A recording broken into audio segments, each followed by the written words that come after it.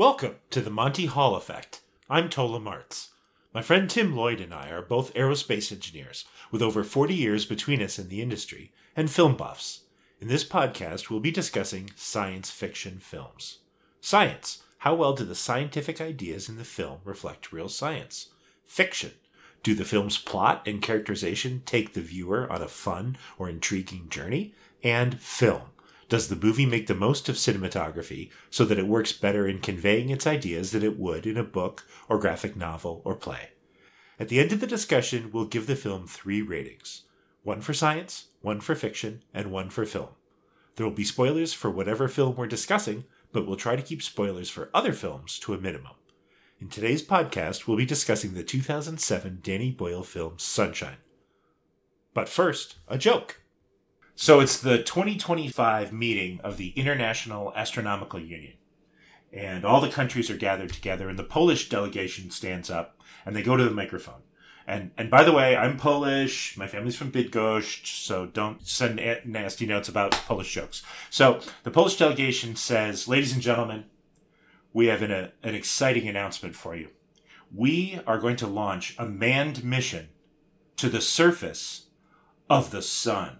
And there's this incredible outcry in the room. Oh my gosh, a manned mission to the sun, that's impossible. What possible materials could you use? How do you stay cool? What do you do about the radiation? There's no way this could possibly work.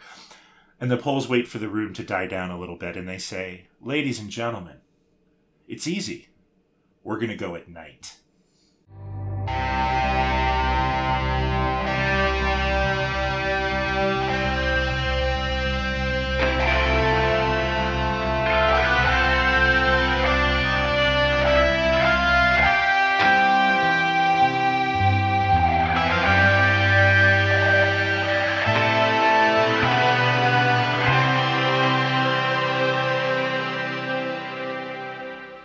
Thank you, everybody. I'll be here all week. Mm-hmm. Welcome to the Monty Hall Effect. I'm Tola. I'm Tim. And we are starting this podcast because we are both in aerospace and we are film buffs. We just love seeing good science fiction. And because we work in aerospace, we thought it would be fun to talk about the intersection of science and film. Yeah, and this is the movie that we've chosen for today to start off with. I think is probably chosen because it demonstrates a lot of the things that we want to talk about in this podcast. The combination of really good science. There's an excellent scientific advisor on this particular film, and wonderful storytelling and visuals. And so, do we want to start introducing the film for this episode? Sure. So I'll say it's Danny Boyle's film Sunshine, and Sunshine was released in 2007. Danny Boyle is a director that a lot of people know. He got his start with Train Spotting, and there was what was the one about the murder, the roommates who murder their roommate? Oh, I think I missed that one. That was one of his first films, and he did Slumdog Millionaire, which is a somewhat controversial film, and he did Millions, and he's this great Irish director, and he decided to make a definitive science fiction film and somewhat of a love letter to 2001, I think. And Tim, can you talk about, you alluded to the fact that he really tried to get good science advice in the making of this film. Do you want to talk about that? Yeah, and if any of our listeners have either the Blu-ray or I think the iTunes version of this movie, you can listen to an audio commentary by the scientific advisor for this film. It was Professor Brian Cox, who is from Manchester, as well as some of the actors on this film. And they spotted Brian, I think, because they were looking for a young physicist, one who looked very telegenic, and that is definitely true for Professor Cox. In fact, I think he's probably even better looking than Cillian Murphy. And Brian Cox works at CERN in I think it's in France and in Switzerland.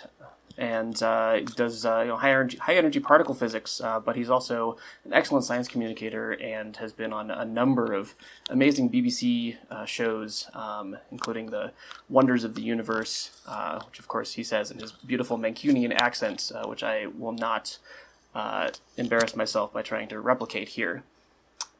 They brought in Brian Cox from fairly early on in the process of writing this film. The script here is by Alex Garland, who's an amazing filmmaker in his own right, and brought him on fairly early to consult on the content of the physics of this and the way in which this movie is set off. The MacGuffin it's a pure physics MacGuffin, and so they brought him in for that, and he ended up being a very strong influence not only on the Cillian Murphy character of the scientist, the physicist in this movie, but on the making of the film as a whole. And so I would certainly encourage folks, if you have the opportunity, to listen to the audio commentary by Professor Cox. It's certainly quite wonderful, and he does go into a lot of detail on this interaction between good storytelling and good science in a movie like this.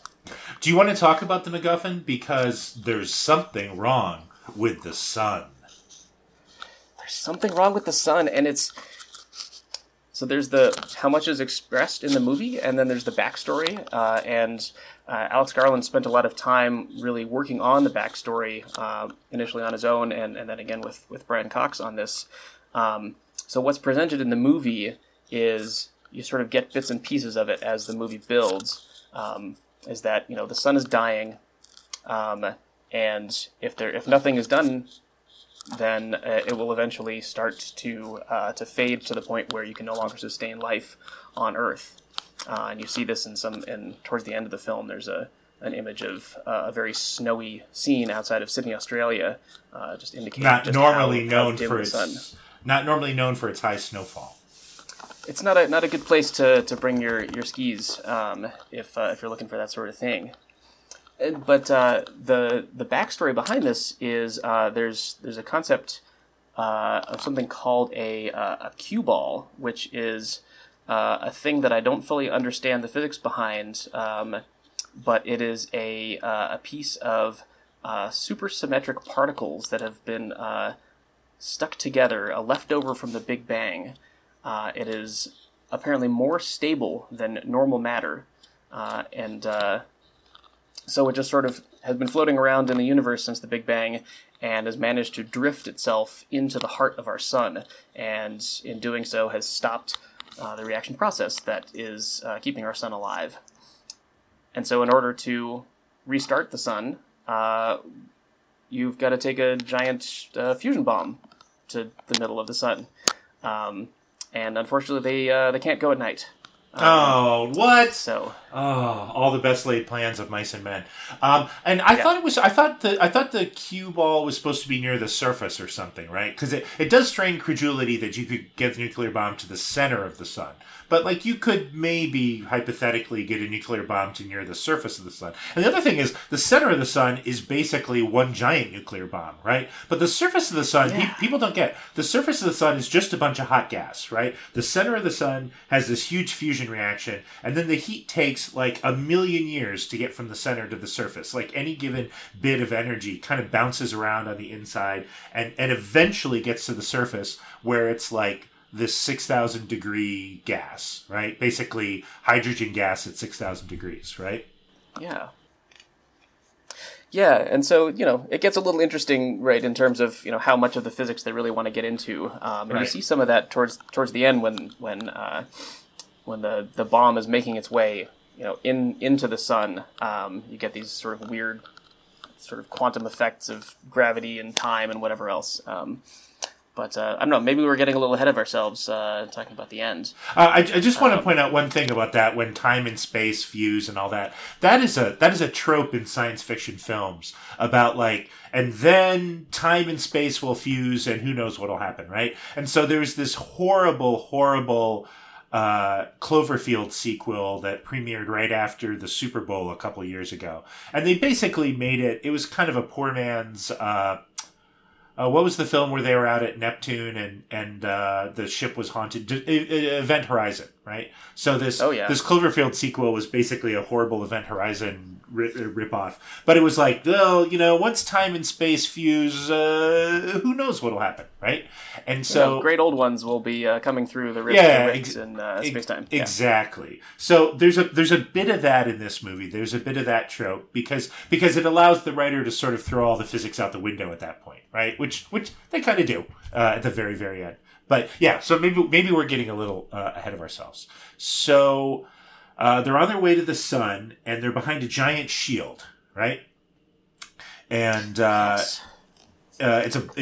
bomb is the size of Manhattan, I think they said, which is a very big bomb indeed. Yes. And so they have this giant shield, and then they've got a little smaller version of that shield, and then behind that is the actual crew, is where the crew lives, right? And things get weird. Everything's going along. Oh, and I should say there was an earlier version 7 years before that was lost. One of the things they say in this movie is that when you get really close to the sun or inside the orbit of Mercury, you can't communicate with Earth. What do we think of that theory, Tim? It's pretty close. It's pretty close. So we have sent a number of probes, not just to fly by Mercury, to orbit Mercury, but also to get pretty darn close to the sun. In fact, I can probably open up my browser tab on this one again, but there is a mission called the Parker Solar Probe, which is, I believe, currently in orbit around the sun. And it's set up in a very interesting orbit that allows it to pass about 4% of the distance from the Earth to the Sun. It gets as close as that to get really up close and personal observations of the Sun, and then it pulls back out again on the opposite side of its orbit to transmit back to Earth, and so it does have to work in that environment. And the solution for the Parker Solar Probe is that it's going to be transmitting when it's farther from the sun than when it's actually making observations. They kind of tweak the distance just a little bit. They sort of lose comm with Earth a little bit farther out than the orbit of Mercury, if I remember correctly. Whereas I think if you were actually on a mission to the sun, you would lose that communication a lot closer to the sun than they did here. Yeah, and this gets at that question that you want to talk about in this whole series about engineering decisions versus storytelling, right? If the scientists had been able to talk to mission control through the first hour and a half of this film, which they would in real life, it would have made for a very different film, right? Yeah, and that's the other part that I find really interesting about this movie is that it is about human psychology in the end, and what do you do with isolation, and isolation, both one person amongst a crew of 7 or 8, and just isolation from your family, from humanity, and so once they've lost that communication with Earth, the feeling amongst the crew just changes, and you see that immediately with the fist fight that breaks out after Kappa finishes sending his message home and takes so long that no one else can send their messages after him. That's right. It's the primary conflict is set up even before they officially lose communication with Earth, and it's between Mace and Kappa. And boy, when you talk about one of the things you can't talk about this movie and not talk about is the amazing cast, right? So you pronounce it's Killian. That's how we should pronounce Killian. his name. That's my. I have enough red hair to think that I know how to pronounce an Irish name like that, but I'm going to go with Killian. Cillian Murphy, who people know from 28 Days Later, and he was the Scarecrow in the first 2 Batman. Christopher Nolan Batman movies, and he's been in a bunch of stuff.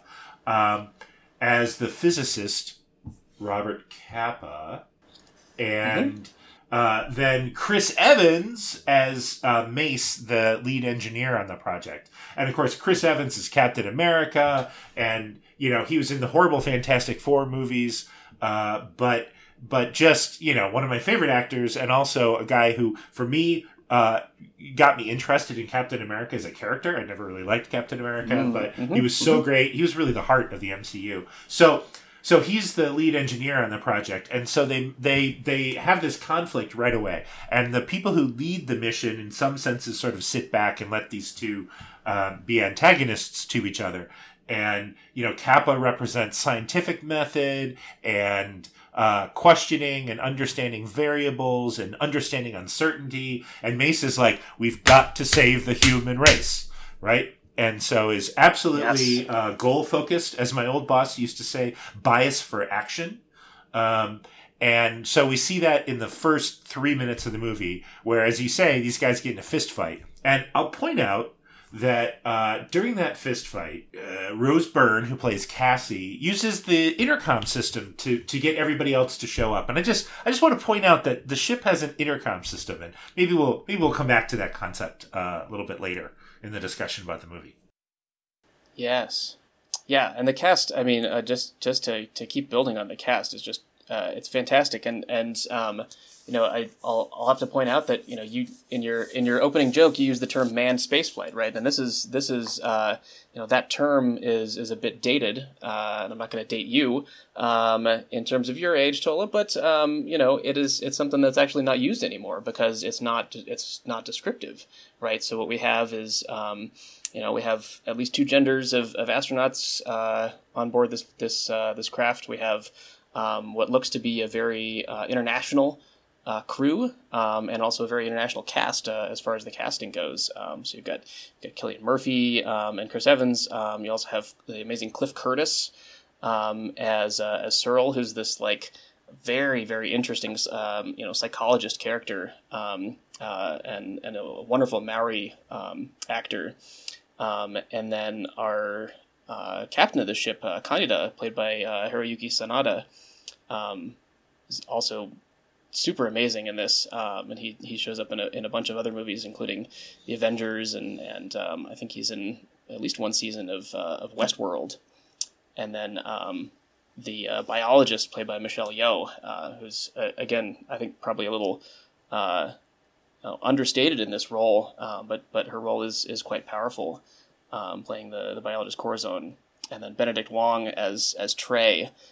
This like brilliant mathematician who's put in charge of navigating this ship through space and through some of these interesting maneuvers that they have to go through. And then finally, of course, Mark Strong as the antagonist Pinbacker, who you never actually really see his real face, but he does this wonderful antagonist representation in this film. So it's the kind of crew that you would expect to see on a mission like this, where like it's you get the sense that like this is the last, like in Kappa says at some point, this is the last best hope, which is maybe a movie trope, but this is the crew that you would send, right? Well, they did say they used the last. Who do you have left? They said they used the last of the fissile materials to make, the Earth only had like 2 Manhattan-sized nuclear bombs worth of easily accessed nuclear materials, right? So if this one doesn't work, they don't have enough nuclear material to make another bomb. Yeah, so it feels very much like you could extend that maybe to the crew, right? So the astronauts on the crew, you would assume, are taken from, perhaps Kaneda is part of the Japanese Space Agency, JAXA, or some other, whatever that equivalent is at that point in time. Some of these other folks maybe came from other existing astronaut corps, but the rest of the crew could have been drawn from anywhere, right? Kappa is basically there because he's the guy who designed the thing, and so you have to wonder who his counterpart was on Icarus One, but certainly someone who had more training or more expertise or was more ready, at least, for a trip of that magnitude. So you're saying this is the B team, right? The A team went with the first Icarus mission. I think it is. I think that's a thing that it comes across a little bit. I think especially in Kappa's character is, when you see him getting into that spacesuit for the first time and being reassured that, like, don't worry, you've practiced this. And it's like, well, has he had enough time to learn how to do all this stuff? Well, it's an interesting idea that this would be the B team, because one of the ways that movies can get science wrong is in not projecting what astronauts are actually like. Right? You and I have been lucky enough to know some astronauts, and they really are like the best of the best of the best, right? They're the human beings that have been down selected, start with 1 million people that want to be pilots in the military, and you get down to 10,000 people that actually go through military flight training, and you get down to 1,000 who become military pilots, and you get down to 100 who become test pilots, and you get down to 50 who apply for the astronaut corps, and pretty soon, at least in terms of pilots and commanders, this incredible winnowing down, and so you get people who are hyper ambitious and hyper bright and hyper creative and hyper thoughtful, right? And so one of the problems I have, just to diverge for a second, with Prometheus, right, is that you have this crew that's basically a bunch of psychopaths that get to the planet and immediately start fighting with each other and making terrible decisions in a way that, like, professionals just don't do, right? Much less astronauts, right? So anyhow, back to Sunshine. I like the idea that maybe because these guys were the B team, it would explain some of, they're not as crisp on some of this stuff as you might think an astronaut corps that's trying to save the world would be. Yeah, and you think about, they said they had 7 years, right, since they lost Icarus 1. How much time does that take to, did they start building up the crew right away, right? Did they already have a second Icarus, ready to go?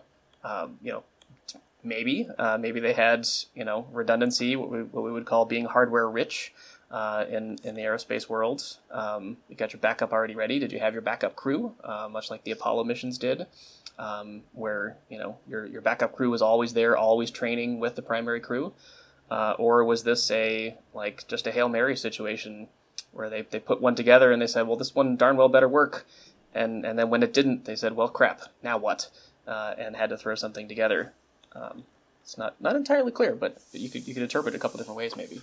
So after that first initial burst of conflict between the physicist and the engineer, we get to the heart of the matter, which is the crew goes past Mercury, and for plot reasons, passing through Mercury's magnetosphere, which is a thing, right? Mercury actually has a good magnetosphere like Earth.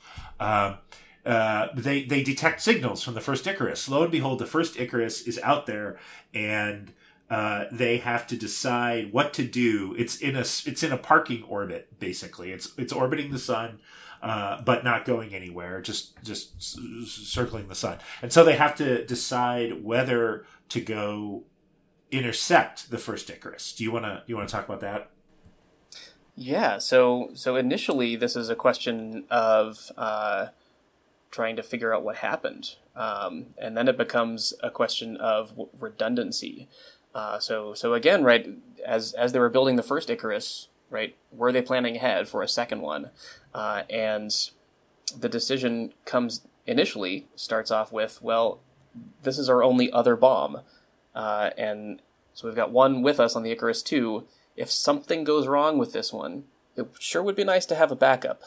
Because they've never tested this, right? There was no Manhattan Project blowing up small versions of this out in the New Mexico desert, you presume, because these things are so huge, and so they don't even know what's going to happen when they ignite the thing, and so ultimately it comes down to, we need another one, so we may as well go get it, and then it turns out there's another good reason to go and get another ship, which is that they're about to run out of oxygen. So you talk about how we get there.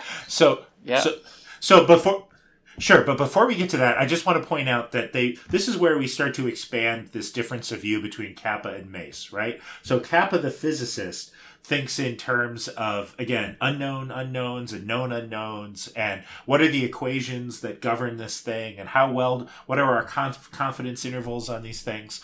And Mace, the engineer, is like, look, we have a mission plan. We should go execute that mission plan. And it's interesting to me because there's a TV show that you and I both hate called Big Bang Theory, right? And they purport to talk about the difference between engineers and scientists, and they do a terrible job at it, the way they kind of do a terrible job at everything. But there is a difference between engineers and scientists, right?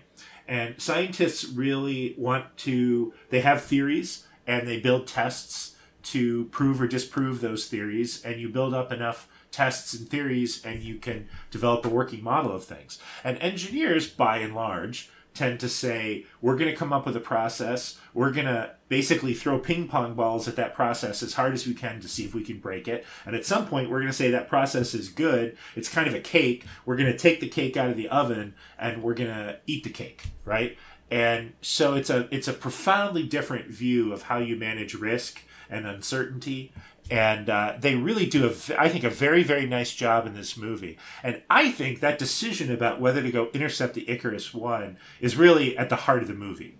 And it's interesting, too, because the captain basically leaves it up to the physicist. The captain says, look, we are basically, we are a little crew on top of a nuclear bomb. The guy who understands the nuclear bomb should make this decision. And so Kappa says, yeah, let's go intercept the Icarus One. But then bad things happen. And it's a thing that shows up in the commentary from Brian Cox as well. He points out that the decision that Kappa is asked to make is not the kind of decision that a scientist in that position is comfortable making. Right? He says that he's trained as a physicist to know where the edge of his knowledge is, right, and then explore beyond that. Right, that's what you build a Large Hadron Collider to do. But it is rooted in that knowledge and that understanding of their domain expertise, and the decision that Mace is making is a risk-based decision, right? And so like I said, it has pieces of risk. It has what's the likelihood of something going wrong in all of this, like all the different steps that it takes to go from we are safely attached to the back of our existing heat shield and bomb and move over to the other one, get the thing that we need, and then come back.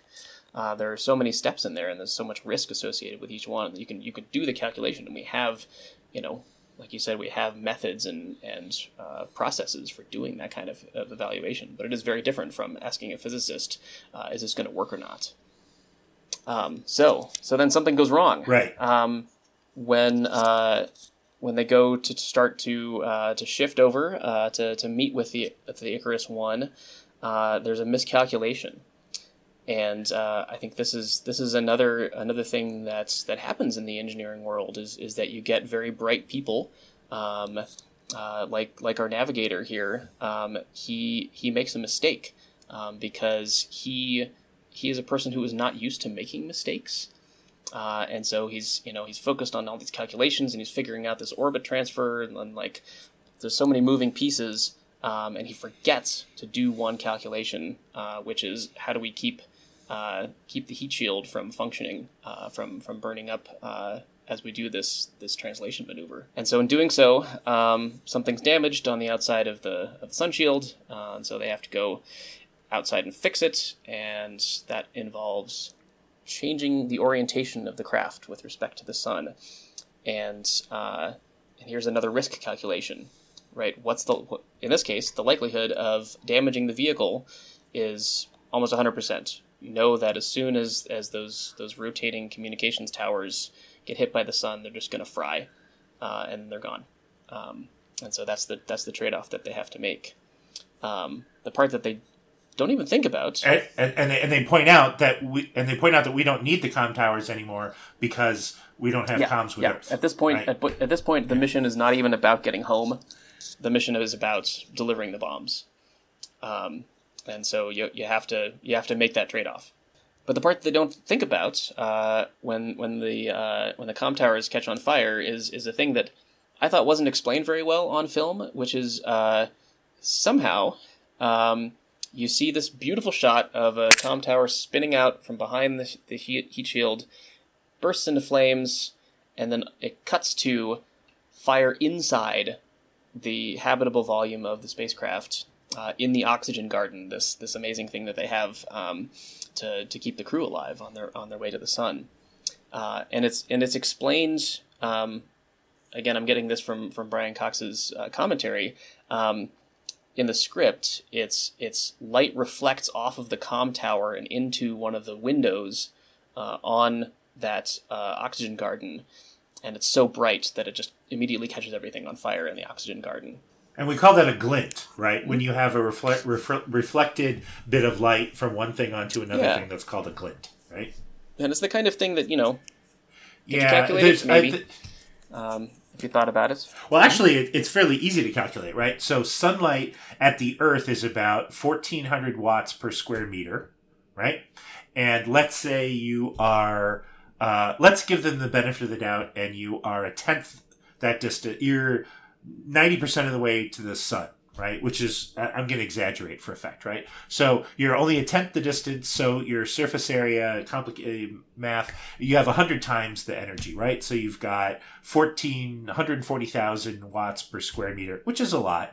But it's still, the problem is the oxygen garden is big and the glint is really short. And even if the comm tower was, let's say, 10 square meters, right? So you've got 1.4 million watts. 1.4 million watts for like a half second is really not that much energy, right? And you and I as engineers, and the dirty little secret of engineering, by the way, anybody who's taken high school physics, like 90% of what we do as engineers is applying high school physics. It's just understanding, first of all, it's the other 10% that's hard, but it's also understanding which equations qualify for which situations, right? But the whole glint thing, the punchline is, this movie, I think, constantly overstates how quickly things would heat up from the sun. As you get closer, it is the inverse squared law. So the closer you get, the more you're heating things up, for sure.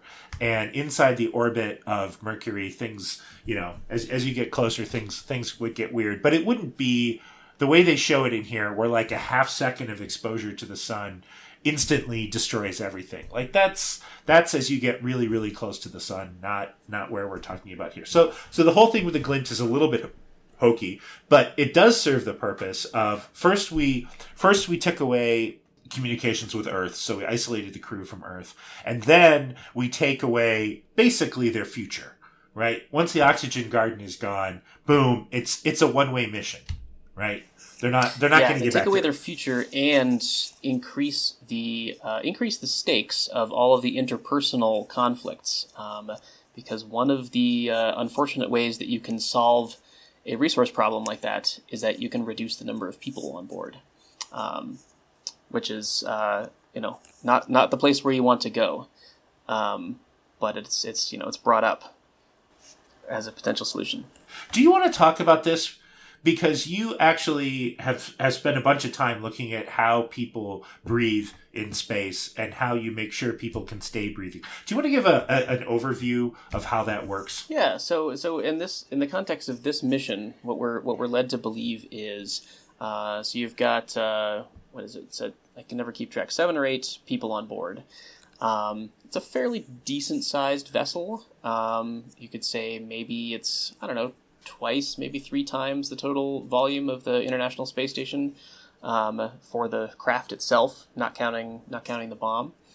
And so, those people are, they're consuming some of the oxygen in the air at any given point in time. They're exhaling carbon dioxide and water vapor and heat and that kind of thing. And what is on the Icarus 2 and the Icarus 1 is they have this oxygen garden, which is what we would call basically it's a closed loop system. So for a mission this long, if you wanted to take enough oxygen with you, so that you were continually replenishing the oxygen, it would be so much more massive that you would just cut into the mass of the payload, in this case, the mass of the bomb. And so in order to save on mass, you use recyclers, in this case, plants. Plants are very efficient at doing that sort of thing, taking in carbon dioxide and putting out oxygen and various other nice things, and some of them you can eat. And also it's kind of a really nice thing to be able to walk into a garden when you're millions of miles from home and see a bunch of green things. So it's also good for psychology. From the way that we see them extinguish the fire, they also open a bunch of oxygen bottles. So we're shown that they also have some backup on board, and you would certainly want that for, in case you got a leak, for example, or in case you did have a small fire, you would want to be able to replenish the oxygen that you had on board from oxygen that was stored in a bottle at a higher pressure, so you could quickly feed that leak until someone was able to patch it. The part that is sort of glossed over in terms of air on board this vehicle is the giant volume of the bomb, which is apparently filled with air for some reason. Right, which it wouldn't be, just to be clear, would not be in real life, right? There's no way, if you have a Manhattan-sized nuclear bomb, unless you need the air for the operation of the bomb, you would never create a pressurized space that's the size of Manhattan around the bomb, right? You would just leave it in a vacuum, and you would have people go over in spacesuits to do Certainly. what they need to do. Yeah, I mean, and it's, again, it's a storytelling choice because it makes for really cool visuals with the fight at the end. But there's sort of two reasons why you would never want to do that. One is just the physics of it, and I'm not a nuclear physicist, but I can read Wikipedia, and it tells me that whenever you do an experiment like this, you want to create a vacuum first, especially for the kind of thing that they're doing. And the other reason is leaks. So not only would you have this giant volume of air that you have to maintain, is that it has this giant surface area, right? This huge cube. And you have to design and build that thing to not have any leaks in it whatsoever, because, even, 1/10% of that surface area, if that were to leak, that's a huge area. And so you'd be constantly trying to make up the air, or going out and trying to patch things. The other effect of that is that when they start running out of air, and then you see a couple scenes later, and they're going through a space that's like, I don't know, 100 meters tall or 50 meters tall, and the size of Manhattan. You're like, you have all the air that you need. You have all the air you're going to need for this crew for 100 years. Fine. Yeah, just go live in there. Or circulate the air or whatever. So, again, dramatic decision. So now they're out of time, they're going to be out of time, they're out of communication, and things get weird because they go to the other ship and they find that the crew... So here we need to talk about the sunroom, right? Mm-hmm. And we have to backtrack a little bit. It's shown that the Icarus II has a room. It's the only bit that isn't behind a sun shield. And it's this room that you can go to, and then it's got computer-controlled light. The amount of light that can get into the room is controlled by the computer. And they show Searle, the psychiatrist, at that room on the Icarus II, looking at the sun, standing in front of the sun, and he's wearing sunglasses, and he's got some stuff on his skin, right? Like he's getting some blistering or some I don't know what you want to call it, but he's been spending too much time in the sunroom. So then you go to the Icarus II, or the Icarus I, they go to the old Icarus, and the whole crew is in the Icarus I sunroom, and they've turned the room to full brightness, and they're burnt to a crisp. They're burnt to ash, basically, that collapses when they touch it. So something weird happened in regards to the sunroom, and these people look like they quietly allowed themselves to be turned to ash. So Tola, if you were designing a spacecraft, and it was designed to go to the sun, and you had spent all this time and effort designing a solar shield to protect everything on the backside of it, and someone came to you and said, you know what we really need is we need a window that faces directly at the sun, so that people could see it, just to be able to look at it with their own eyes. What would you tell somebody who came to you with that particular request? I would make a periscope that out at the edge of the heat shield, and I would have the periscope I would have it so that you could move it around the edge of the heat shield so that you could look at the sun, and I would have the periscope have a really small surface area with a really nice camera. Maybe I'd do 2 or 3 of them so the system could be redundant. And then they could retract behind the heat shield so that most of the time they're not even exposed to the sun. They're just available when you need them. That would be a brilliant idea, and in fact, that's what's one of the ways that the Parker Solar Probe observes the sun is that it has something that kind of peeks around the outside of the solar shields, and it also uses I forget the complete list of instruments that they have, but they use basically blockers and various other things that sort of come into the periscope itself, so that one instrument can look at the aurora without actually like being blinded by the sun, and that's all like fairly typical for even scientific instruments that are in orbit around Earth that are observing the sun. Is that you want to have plenty of filters and that sort of thing. You would never want to design a window, especially so let's say you could figure out the right kind of materials so that you wouldn't worry about cooking the rest of the ship. But then to have what appears to be some kind of, piezoelectric filter, maybe, something like you would find on a 787 today, where it's all computer controlled and all it's doing is changing the amount of light that can actually come through maybe like a liquid crystal display or something. That's a single fault away from crisping everybody, as happened on the Icarus One. That is certainly not a thing that you would want in a habitable volume on your spacecraft. Right. But it makes really cool storytelling. Absolutely. And it starts to get at one of the things that I want to come back to is this decision to go to the Icarus One and whether Kappa was right or whether Mace was right. I think that the filmmakers are very clearly saying something is clearly going on with Cyril. He's on this journey that is something like what happened to the crew of the Icarus One.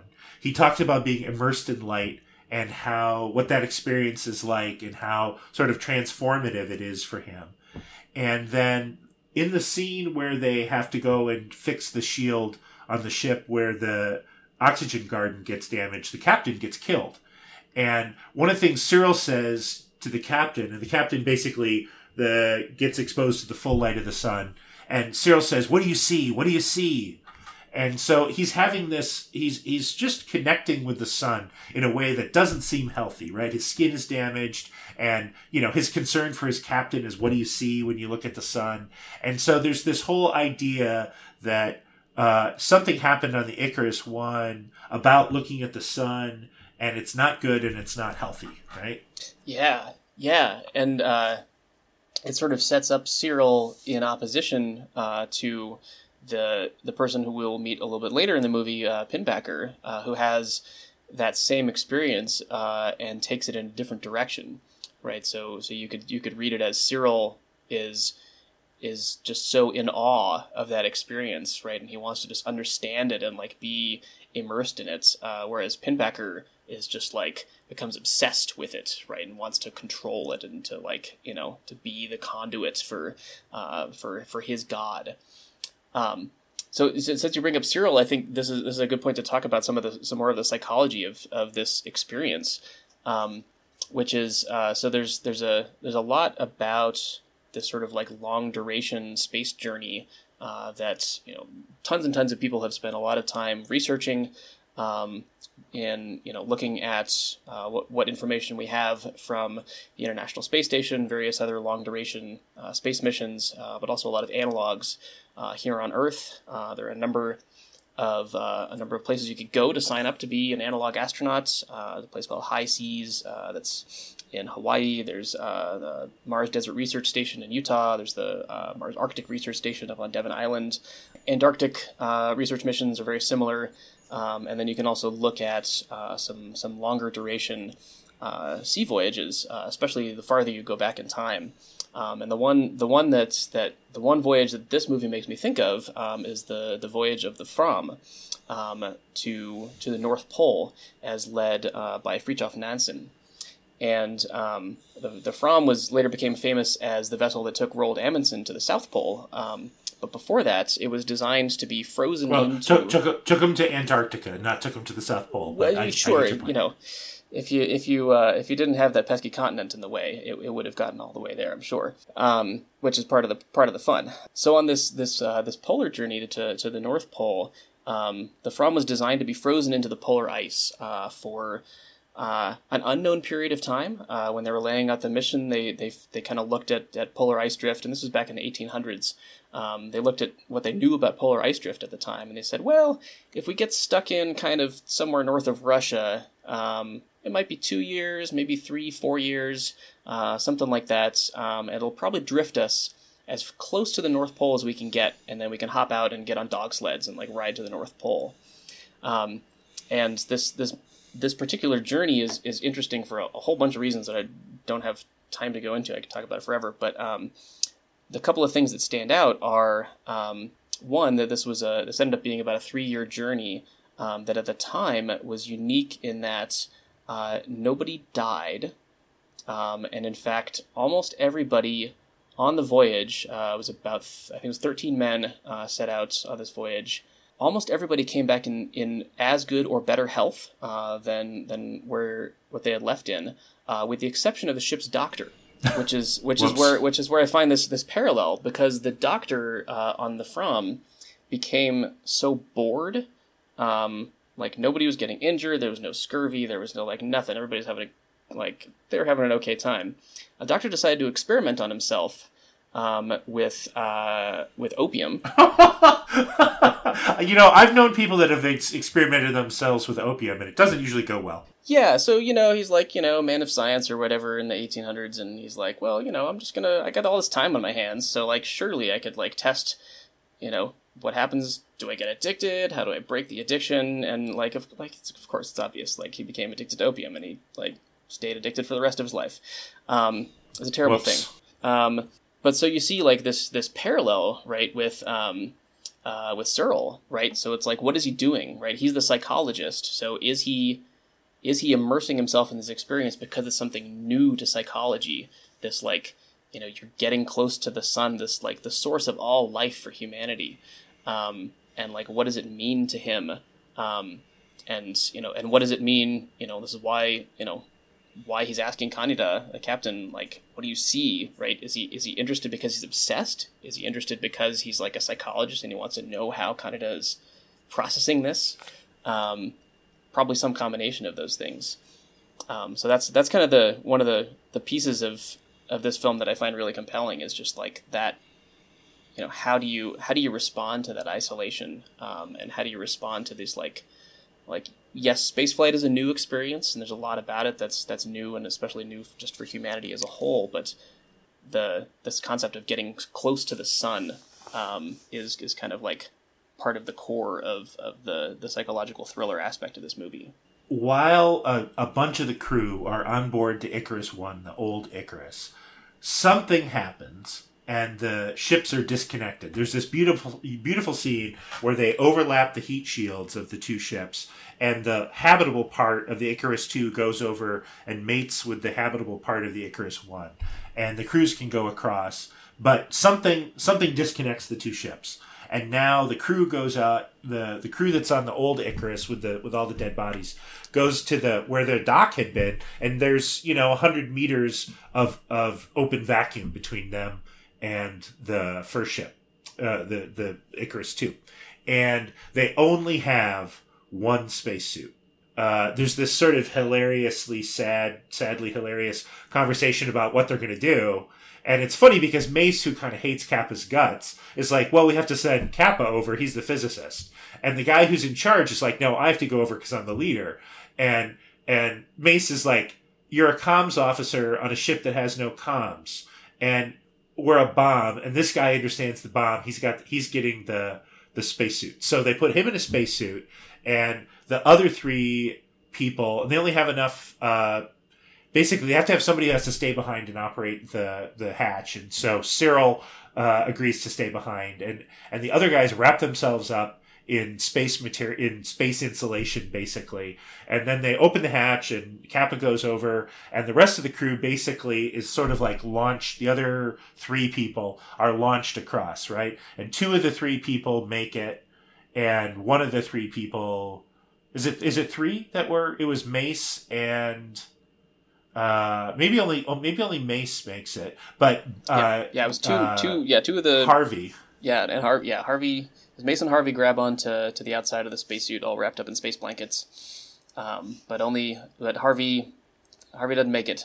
Harvey does not make it. And this is where I want to talk about vacuum of outer space. And so many movies get this wrong, right? And it started with the movie Outland, which is one of my favorite movies. It's Sean Connery on Io, and it's basically High Noon, the old Gary Cooper movie, remade as a science fiction film. But in it, it has a scene where somebody's in a spacesuit in a vacuum, and their line gets cut, and they explode inside their spacesuit.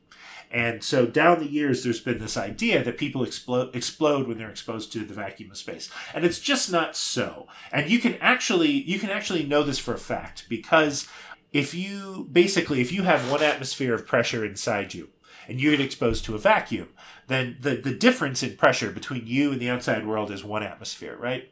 This experiment is actually done on a regular basis, unfortunately, by scuba divers.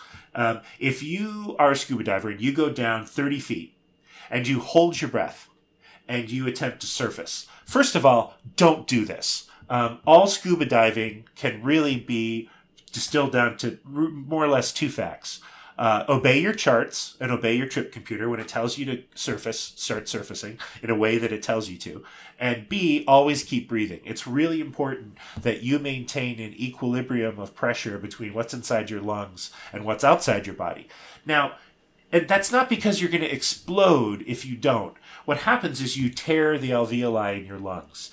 And if as little as a half atmosphere, so 15 feet down, there have been people who have been injured scuba diving when they come up from 15 feet down. If you hold your breath and you surface, you can actually damage your lungs. If you hold your breath from 30 feet down, you can really damage your lungs. But again, you're going to damage your lungs. You're not going to explode. Nobody explodes when they come from 30 feet down to the surface. And that's why nobody explodes when they're exposed to the vacuum of space. It's just not done. It's bad for you. And their eyes don't even bug out like Arnold Schwarzenegger in Total Recall, which again is a disappointment. It's a cool scene, but nowhere near scientifically accurate. But they do freeze over, right? Yes. Because here's what's happening. So I've got to talk about how heat works in outer space, because it works totally differently than it does on the surface of the Earth. On the surface of the Earth, you're surrounded by air. And so 2 things happen. Well, first of all, you're surrounded by physical matter, and you can transfer heat through conduction from one solid surface to another. Most of the heat transfer that occurs on the Earth occurs through heating up of the air that surrounds us, and that's convection, right? And that is just the dominant heat transfer mechanism on Earth.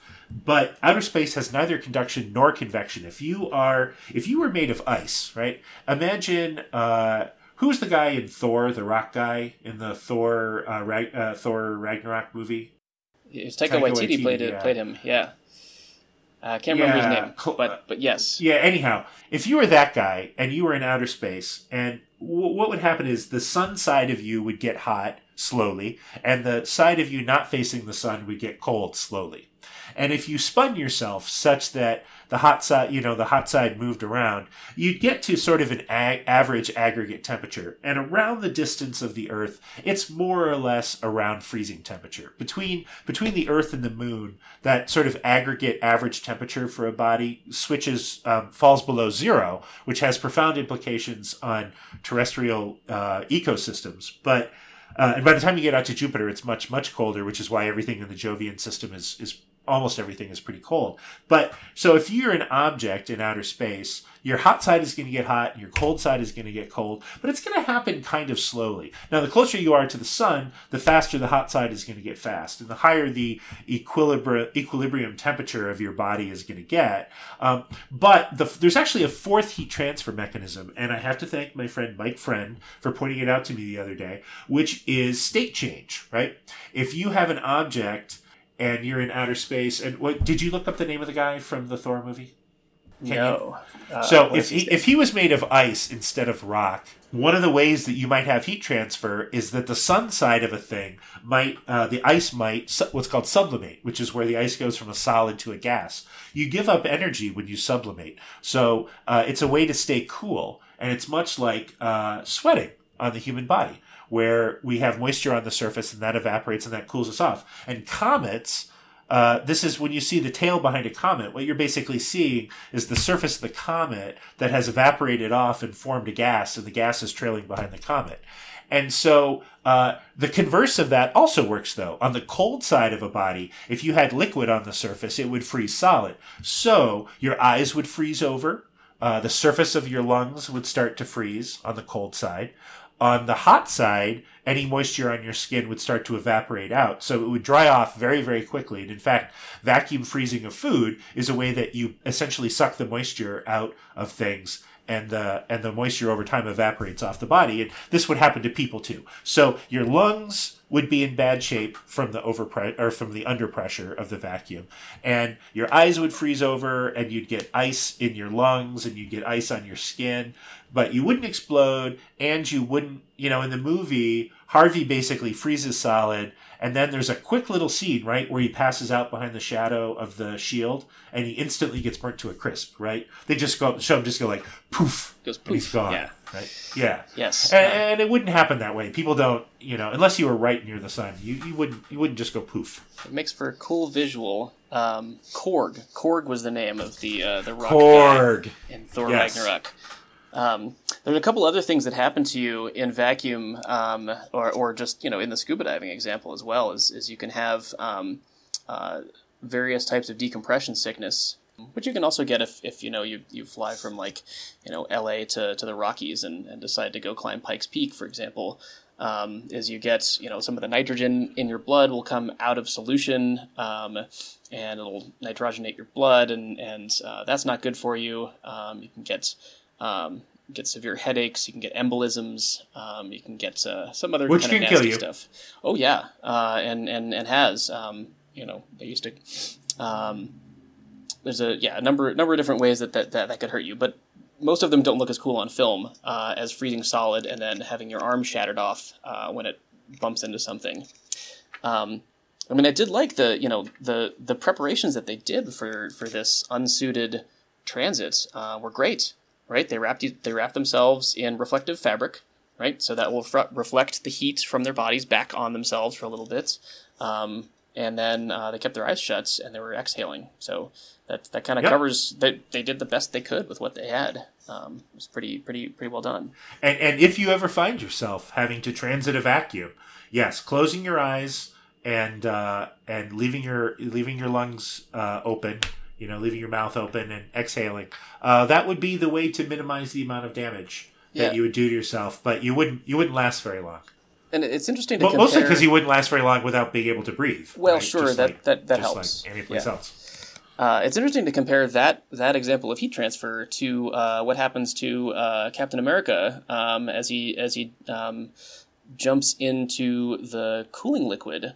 Right? So Chris Evans jumps into the cooling liquid to try and pull the supercomputers back down into this stuff, and I don't recall seeing how cold that stuff was supposed to be, but that's convection, right? That's the thing that, if I live in the Pacific Northwest, right? If we were to jump directly into Puget Sound or into the Pacific Ocean where we live and spend not that long in water that is, 60 degrees, we would quickly get hypothermic and die. And this stuff, one presumes, is quite a bit colder than that, and he spends a lot of time in there, which of course is how how he can then later survive as Captain America himself when he gets frozen in the ice. But that's a different movie. I like the idea that Mace goes on to become Captain America, although he doesn't seem to survive the bath in the cold water. But cold water can really get you. And in fact, I've been diving. You and I have a mutual friend that I went diving with, and I was wearing 10 millimeter neoprene, and he was wearing, I think, 5 millimeter neoprene, and it was just off West Seattle. Like it wasn't any place crazy, but he got deeply cold, like really, really cold. And core, one of those things where he was all blanketed up afterwards and couldn't stop shivering, and all this kind of stuff. So it's the liquids have a really good heat transfer, and poor Mace has a bad experience. So we find out that the reason that the ship's decoupled is that somebody survived from the Icarus one, a guy named Pinbacker, which is a homage inside the movie to movie fans of a 1974 film called Dark Star, which was made with about a $4 budget. It's a lot of some of the people who were in the original Alien movie a few years later would go on to make Alien with a much larger budget. But there's a character named Pinback, and so they named this guy Pinbacker, which is, for those of us who are film nerds, kind of fun. Dark Star might be a fun movie for us to do in the future on this. Oh my God, I would love that. I mean, it's it's John Carpenter, it's Dan O'Bannon, it's like all these people who went on to do amazing stuff. And like I said, about a $14 budget. Literally, a beach ball at one point represents an alien. Imagine if the alien in Alien had looked like a beach ball instead of the xenomorph that it was, and you get some idea of what Dark Star might be a little bit like. Okay, so Pinbacker survived, and there's this great / crazy scene where Kappa is talking to the ship's computer, and they're now down to 4 crew members, he thinks. And the computer says, no, there's 5. And Kappa's like, what? Where's the 5th crew? Who's the 5th crew member? And the computer says, I don't know. And then he says, where's the 5th crew member? And the computer says, in the sunroom. What would you do in that situation, Tim? Well, gosh. I think I would sort of stand around for a while and try and figure out just what the heck was going on, because where could this person have come from? And I think in Kappa's case, right, as a physicist, you have to assume that he kind of, he literally did the math, right? He's like, well, there's nobody else, couldn't have been anybody else from our ship. The only other place, right, it's not, they were joking about aliens earlier in the movie, but like, they don't know that they're in a science fiction movie. So, aliens isn't the place where they would go to. Maybe this person came from the other ship, right? And maybe that's where he went to in his mind is someone from the other ship survived. Can I add to my question? Can I point out that there's an intercom system we've already established early in the movie? There's an intercom system that you can use to page the rest of the crew to go any place you want just by going to the intercom system. So again, you've got a number of options, but I kind of think maybe what I would do is say, like if you and I were on the spaceship and it said, no, Tola, there's 3 people on board. I'd be like, attention, Tim. The computer says there's a 3rd guy on the ship. Can you and I meet up in the sunroom and figure out what's going on? Yeah. That's what I personally would do in that situation. But it's not right. And Mace is still around at this point, right? It's Mace and Kappa and the Michelle and Cassie still there. Right. Yep. And and it's before Corazon is killed as well. So they got people. They could overpower him. Yeah, they got a bunch of people. Yep. Or at least to let them know, like, hey guys, there's this weird thing. The computer just told me the weirdest thing. It says there's a 5th person on board.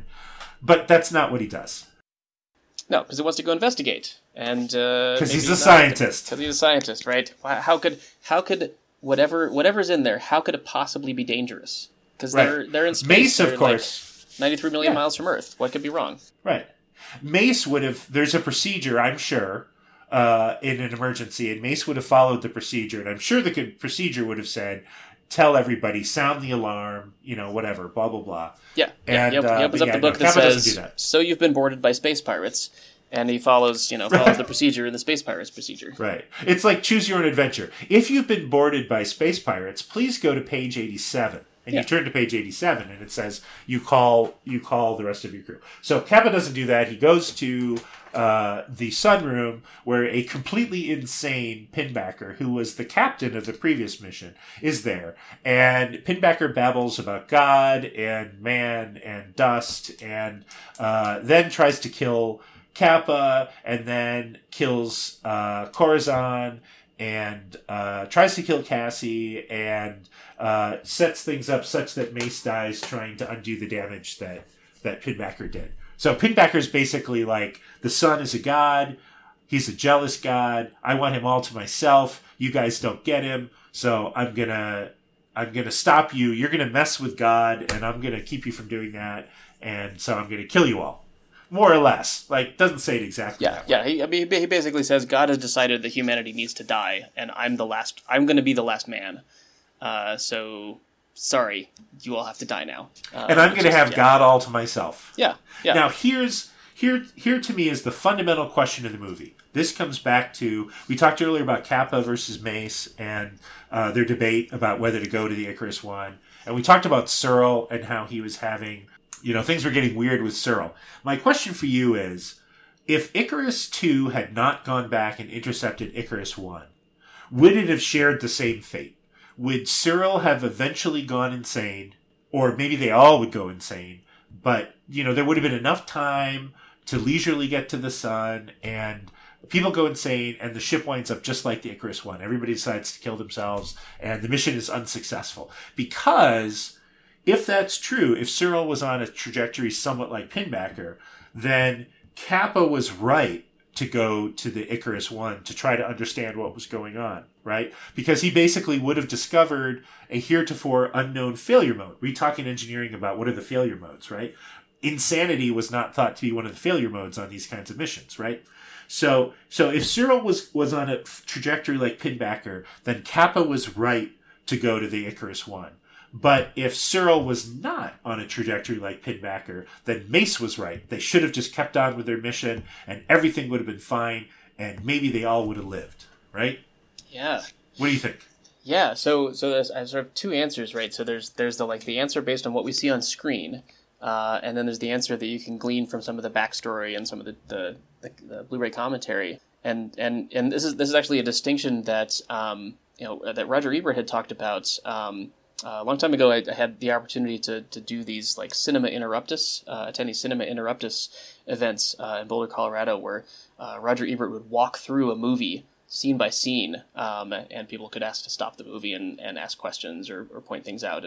And whenever someone would break in with in the book version, it means this, or in the screenplay, it actually says that. Roger would always reply with, okay, well, this is a movie. We're not critiquing the book. We're not critiquing the screenplay. We're not critiquing the backstory, right? What's on the screen is what we have, and that's our interpretation of what's on the screen. So what do you see in this behavior of Searle is that he seems a little off, certainly, a little obsessed, a little unhinged, but to me it doesn't read as on the way to wanting to murder the entire crew and stop the mission. Right? He's obsessed with the sun, right? He's obsessed with this experience, but not to the point of, it certainly doesn't look like it's to the point of worship, and not to the point of destructive obsession. You don't see that I don't see that on the screen. So who was right in Kappa versus Mace? Should they have gone back to the Icarus One, or should they have not gone to the Icarus One? If we rewind, right, back to the point where they decide to change trajectories, right? Because that's where everything starts going wrong. If you don't change trajectories, then you don't damage the vehicle and you don't start to run out of oxygen. And then it's really just a question of, do you want the extra bomb or not? Which they didn't need in the end. Which they didn't need in the end because it worked fine. Which we see when the sun comes up over Sydney Harbor. But if you Monday morning quarterback the thing, you say, well, no, they would have been perfectly fine, just going on their merry way, wondering what happened to the Icarus One. So, in your example about Roger Ebert and only knowing what we have on the screen in front of us, I do think it's worth understanding what the director says about what they were intending to do, right? Mm-hmm. And Wikipedia says, the director also described the potentially unrealistic presence of Pinbacker as an example of something that breaks the pattern of realism, similar to his scene in Trainspotting, in which Ewan McGregor's character dives into a toilet. So, what to make of that, right? So you've had a movie where you've hired a really good scientist to try to make everything as realistic as possible, and you've invented a physics MacGuffin, and you've thought out your ship and all this kind of stuff. And then the director says, yeah, and then I kind of wanted to go in a different direction. Because the criticism of this movie is that the last third of the movie is very different than the first 2/3, right? Mm-hmm. And, this whole thing with Searle and where was Searle going and the worship of the sun for me, is an attempt to try to assume that Boyle wasn't just trying to make two different films, right? That there was a narrative connection to the last third from the first 2/3. That it wasn't just a disconnect where it's like, okay, I'm going to give you guys, like Full Metal Jacket is essentially two separate 1 hour films, right? Connected at the middle, right? So what do you make of that statement that it was intending to sort of move away from realism? Yeah, and he does build on it too, right? Because it's not just Cyril, right? You see at the beginning of the movie, you see Kaneda in the sunroom, right? He's sort of trying to immerse himself in that experience as well. So he's laying those breadcrumbs, and or Alex Garland is laying those breadcrumbs as he's telling the story, and so yeah, you have to wonder, right? What is the when a director does something like that, where he breaks the realism of it. In this case, you could read it a couple different ways. You can read it as purely the psychological aspect of it, right? So every time you see Pinbacker on screen, the visuals are distorted, the audio is distorted, right? And is that a direct representation of he has disconnected himself from his humanity, from his connection with the rest of the human race? Is it is there some physics connection to it, right? Is it a little bit of the kind of the land of woo-woo that people tend to get into when they if you start talking about quantum physics, and they're like, oh, well, quantum physics will change the way that you feel about the universe and whatever, is there some of that's trying to be expressed on the screen, or simply as we get towards the end of the movie, and is actually sort of presaged in the computer simulation of how the bomb is making its way closer and closer to the sun, is do you actually distort time and space, right? Do you have a Star Trek 4 type experience of okay, time's going to be twisted and weird things are going to happen? Is that part of what he's trying to show on the screen? Or is it just, a combination of all those things? Pinbacker's just this, he's this creepy, weird guy, and it's intended to be part of the horror of his experience shown on screen. Well, and, you mentioned early isolation and the effects of isolation. You came back to it later. Pinbacker's the ultimate isolation example, right? He's been by himself farther, he's been the most alone person in human history, right? Being 93 million miles away from another human being for the better part of 7 years. And he's gone completely insane. I mean, and they film it in such a way that you don't even know it's Mark Strong. Mark Strong is a actor that it's Mark Strong when you see Mark Strong in a film. Yeah. I mean, he's a very, very strong presence. He's like a Sean Connery type character. And yet you don't even know. You can tell afterwards. If somebody tells you, oh yeah, that's Mark Strong, you're like, okay, sure. But you don't even see him well enough to have any idea who the actor is, right? Somebody could be like, oh yeah, that's Ian McKellen. And you're like, huh, really? That's a stretch, but sure, okay, yeah. He's a man of many faces, sure. Yeah. So anyhow, Pinbacker tries to kill everybody, and there's a climactic fight in the bomb bay, and because they're getting close to the sun, the guys are getting kind of knocked around in a way that it has a dreamy feel to it, because if they really are in a bomb bay that's the size of Manhattan, if you start sliding in a bomb bay that's the size of Manhattan, you're going to slide for a long time, and then you're going to be far away from where you started. And I just felt like the whole last 10 minutes, it lost some of the grounded realism of the early part of the movie. And so, yeah, they're fighting on this bomb cube that's kind of moving around, and it just all, I mean, there's some beautiful visuals, right? There's Pinbacker in the distance struggling his way towards Kappa, and it's going to be bad when he gets there, right? But he's off in the distance and he's coming towards you, and it's a really nice threat imagery. But the whole thing, I don't know, to me felt quite dreamy. Certainly, yeah, dreamy and again that sort of horror movie type storytelling at that point. I mean, even to the trope of you have Cassie is in there, right, and she sort of loses her identity at that point, right? She just becomes the girl to save, which is a really unfortunate choice in storytelling there, because you sort of lose track of her at the end. Even she becomes unimportant to the story. Where she's the navigator for the ship, she has a lot of power in the overall mission itself. But it is that kind of it's it feels like something out of a horror film, where it becomes almost a lot about the psychology of the experience than about what's actually happening in time and space. And so then Kappa goes and detonates the bomb, and everybody on board is dead, but all the humans back on Earth are gonna have a future because the bomb went off. And they flash back to Kappa's message that he sent to Earth right before they lost comms, and and it's a cute little flashback to the beginning of the film. And scene. And science saves the day. So one of the things we're going to try to do, Tim and I have decided that we're going to try to give a little summary evaluation of 3 aspects of each film that we review. And we talked about science, fiction, film. We're reviewing science fiction films. So science, do they get the science right? How well do they get the science right? Fiction, how does it work as a narrative device? And then film, how does it work uniquely to the film medium? And the things that you can do in a movie that you can't do in a book or a painting or an audio series or whatever. So, I don't know, 100 points, percentage score? Science, how does it do on the science for you? I think overall, we'll give it. I'll give it maybe like a 75% on the science. The bits with not really explaining how the sun has stopped and whatever else, the few a few excursions away from how things like radiation and convective cooling, whatever else you were talking about earlier.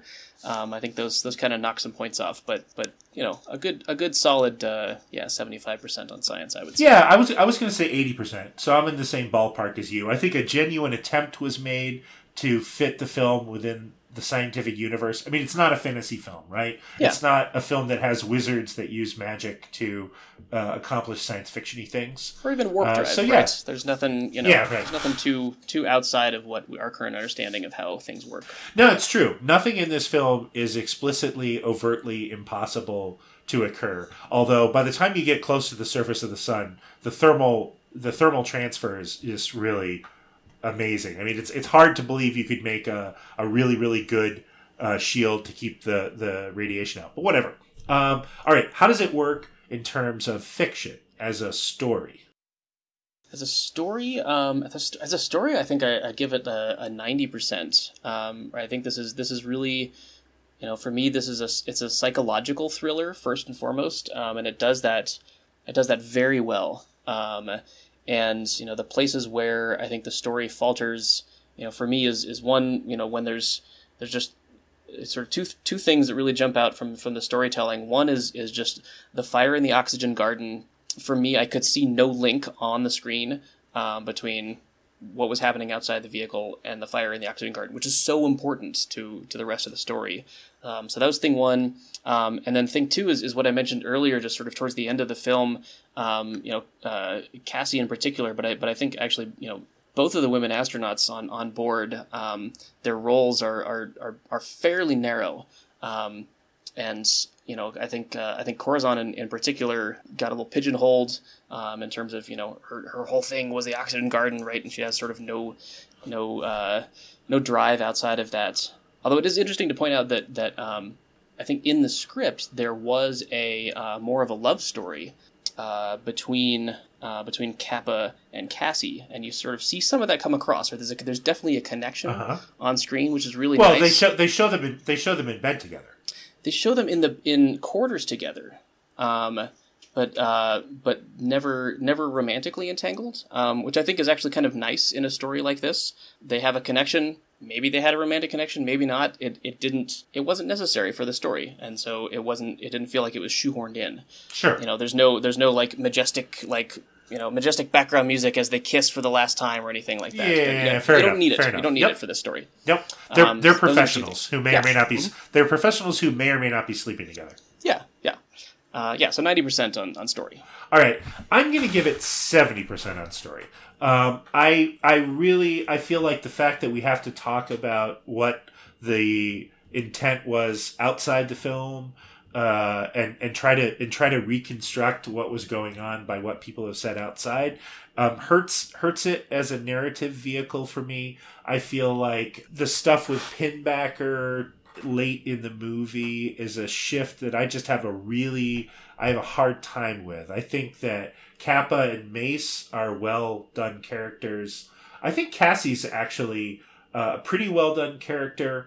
They waste. I mean, Michelle Yeoh is one of the 20 or 30 best actors on screen currently, and I feel like they really waste her potential. It'd be like having Ian McKellen in your film, and he's like this kind of minor character who does a couple of things and then sloughs off screen, and you're like, oh man, you could have done so much more. So I liked it. I'm going to give it a higher score on the film side because it was beautiful and all this kind of stuff. But I just feel as a narrative work, there's just a lot of head scratcher moments for me. There were things that were good, so I don't consider. I mean, 70 is like a C for me, and that part of the film I think is only C level. I think that they could have done more. I do think you mentioned sort of the missed opportunities with Cassie's character. I think that there's a case that can be made that Boyle is a somewhat traditionalist storyteller, right?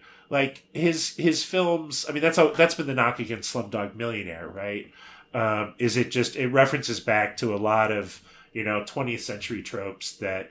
I mean, I liked Slumdog Millionaire, but I understand the criticisms of it, and I think this film has some of it. So, it did not work as well as for a narrative arc for me as it did for you. So, you give it 90, I give it 70. We'll split the difference and call it 80.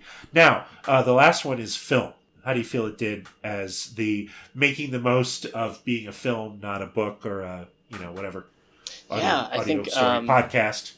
Yeah, this one's a little harder, so I'll see if I can talk myself into it, which is, first of all, it's beautiful. Absolutely beautiful. I mean, this was probably the first Blu-ray that I ever purchased, and I purchased Me too. It was the first Blu-ray I bought it right after I got something that would play Blu-rays. Yeah, specifically to see the scene of Mercury transiting in front of the sun. And it's just gorgeous, and all that was actually computer generated, and we have images that were from the Parker Solar Probe from recent years that are actually pretty darn close to what was shown on screen, which is pretty fantastic. So beautiful beautiful visual storytelling, and I think just great use of the film medium to put this story together. I think there's maybe a couple of places where they got, again, I just have to go back to that, like, how did the oxygen garden catch on fire? But I think that's one thing out of many, and I'm probably going to end up somewhere around a 90% on film. Yeah, I'm going to go one step further and say 95%. I just think this is a beautiful film in the same way that 2001 is a beautiful film.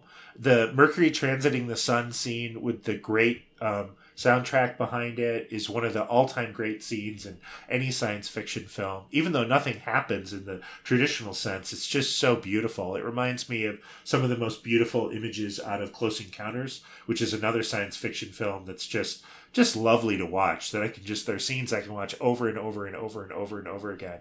And Sunshine has that for me.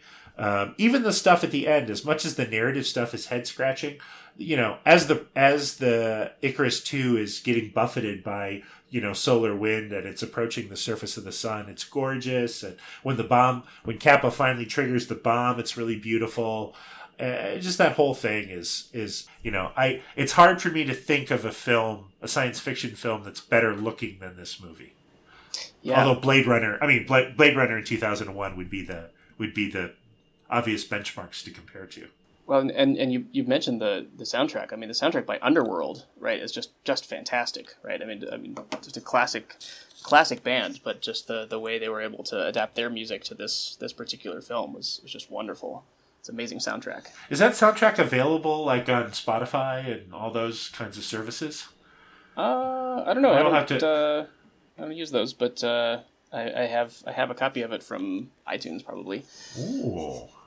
iTunes, you say? Oh, that's one of those Apple products. Yeah, that's one of those. All right, well, we're coming up on an hour and a half, and I think we've reached a nice concluding point.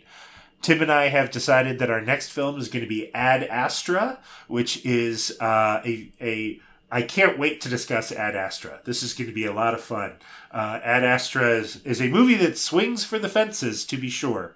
Another film where the director stated ahead, during, and after that scientific accuracy was an important aspect of the film. which is why it'll be fun to review it. Yes. Tim, any closing thoughts for our audience before we sign off on our first podcast? I think I think this film has been a great place to start, and in that it did a fantastic job, I think, of finding that right balance between good storytelling, good filmmaking, and being accurate to science and engineering, showing that you can do most of those things all at once, especially if you're Danny Boyle and Alex Garland. And so I'm very interested. I've never seen Ad Astra, and so I am very interested to see this and see how it compares. It'll be interesting.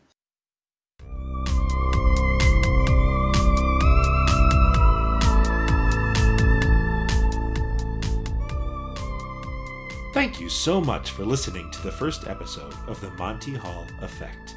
People have asked us, why is it called The Monty Hall Effect? Why, indeed. Our musical themes were written and performed by Guy Ellis. If you have any thoughts, feedback, or questions about the podcast, you can contact us or find out more about us at the Monty Hall Effect podcast page on Buzzsprout. Thanks, and keep watching science fiction films.